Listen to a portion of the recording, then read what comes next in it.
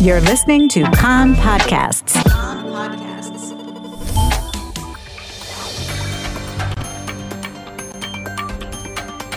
You are listening to the English language news of Kan, the Israeli Public Broadcasting Corporation. Good afternoon. It's 2 p.m. in Israel, Tuesday, July 12th. This is Aryeh O'Sullivan with the top news at this hour. Preparations for the visit of U.S. President Joe Biden are being wrapped up. The American president is scheduled to land Wednesday afternoon and depart on Friday from Ben Gurion Airport. The Defense Ministry has said that it has completed its preparations with the airport authority for the landing of Air Force One. A secure compound has been built to accommodate hundreds of invited guests, VIPs, and some 250 journalists from Israel and abroad. The designated area also includes a red carpet, around 150 seats, stages for journalists and photographers, a stage for speeches, and more. Also on hand is a display for Israel's advanced aerial defense systems, including the Arrow, David Sling, Iron Dome, and Iron Beam that will be presented to the U.S. president.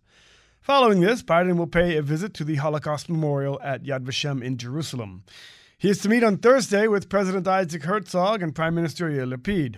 Biden is also slated to have about a short 15-minute meeting with the head of the opposition, Likud leader Benjamin Netanyahu. Biden and Lapid are expected to make statements after their meeting about regional cooperation between Israel and Arab Gulf states. U.S. National Security Advisor Jake Sullivan said that President Joe Biden wants to use his Mideast trip this week to deepen Israel's integration in the region and will work to make progress on more normal relations between Israel and Saudi Arabia. Speaking at the White House, Sullivan said any normalization between Israel and Saudi Arabia is likely to take a long time, but that Biden will be looking to make progress during his trip. The Palestinian Authority in Ramallah is reportedly pressing the Biden administration to get the Americans to call for an Israeli freeze in settlement building in Judea and Samaria. According to Kan's Roy Case, Palestinian sources said that the Americans have told them that Biden was considering saying that the construction of Jewish housing in the settlements was impeding a two-state solution and distancing Israel and the Palestinians from reaching a permanent peace agreement. The operation hours of the international land crossing to Jordan and Egypt are expected to be extended and return to the pre-corona hours of operation at the instructions of Transportation Minister Merav Michaeli.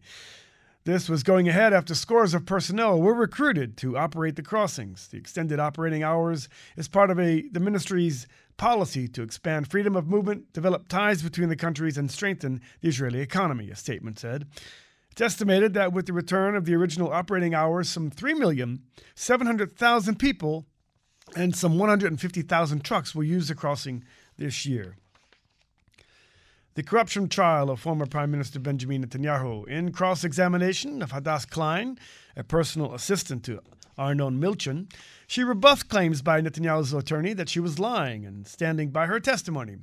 Klein also vehemently denied statements by his lawyer, Amit Haddad, that she and the police had an intention to blacken the members of the Netanyahu family.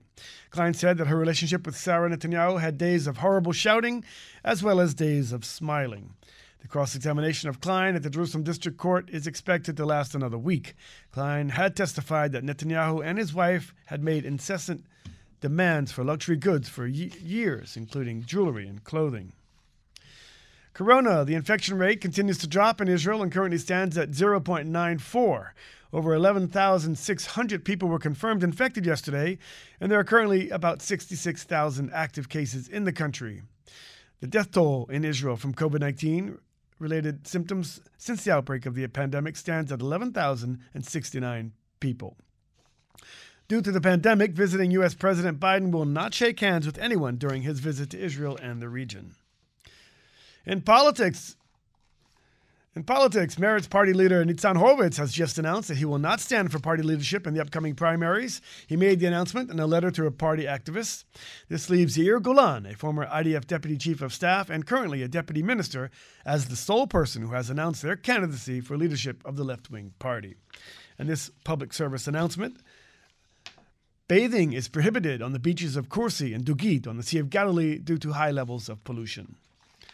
Taking a look at the weather, and it will be slightly warmer until Friday. Maximum temperatures in the main regions, Jerusalem and Tel Aviv, 29, Haifa, 27, Beersheba, 33, and in Eilat going up to 39 degrees centigrade. That's the news from Kan Reka, the Israeli Public Broadcasting Corporation. Join us at 8 p.m. Israel time for our one-hour news program.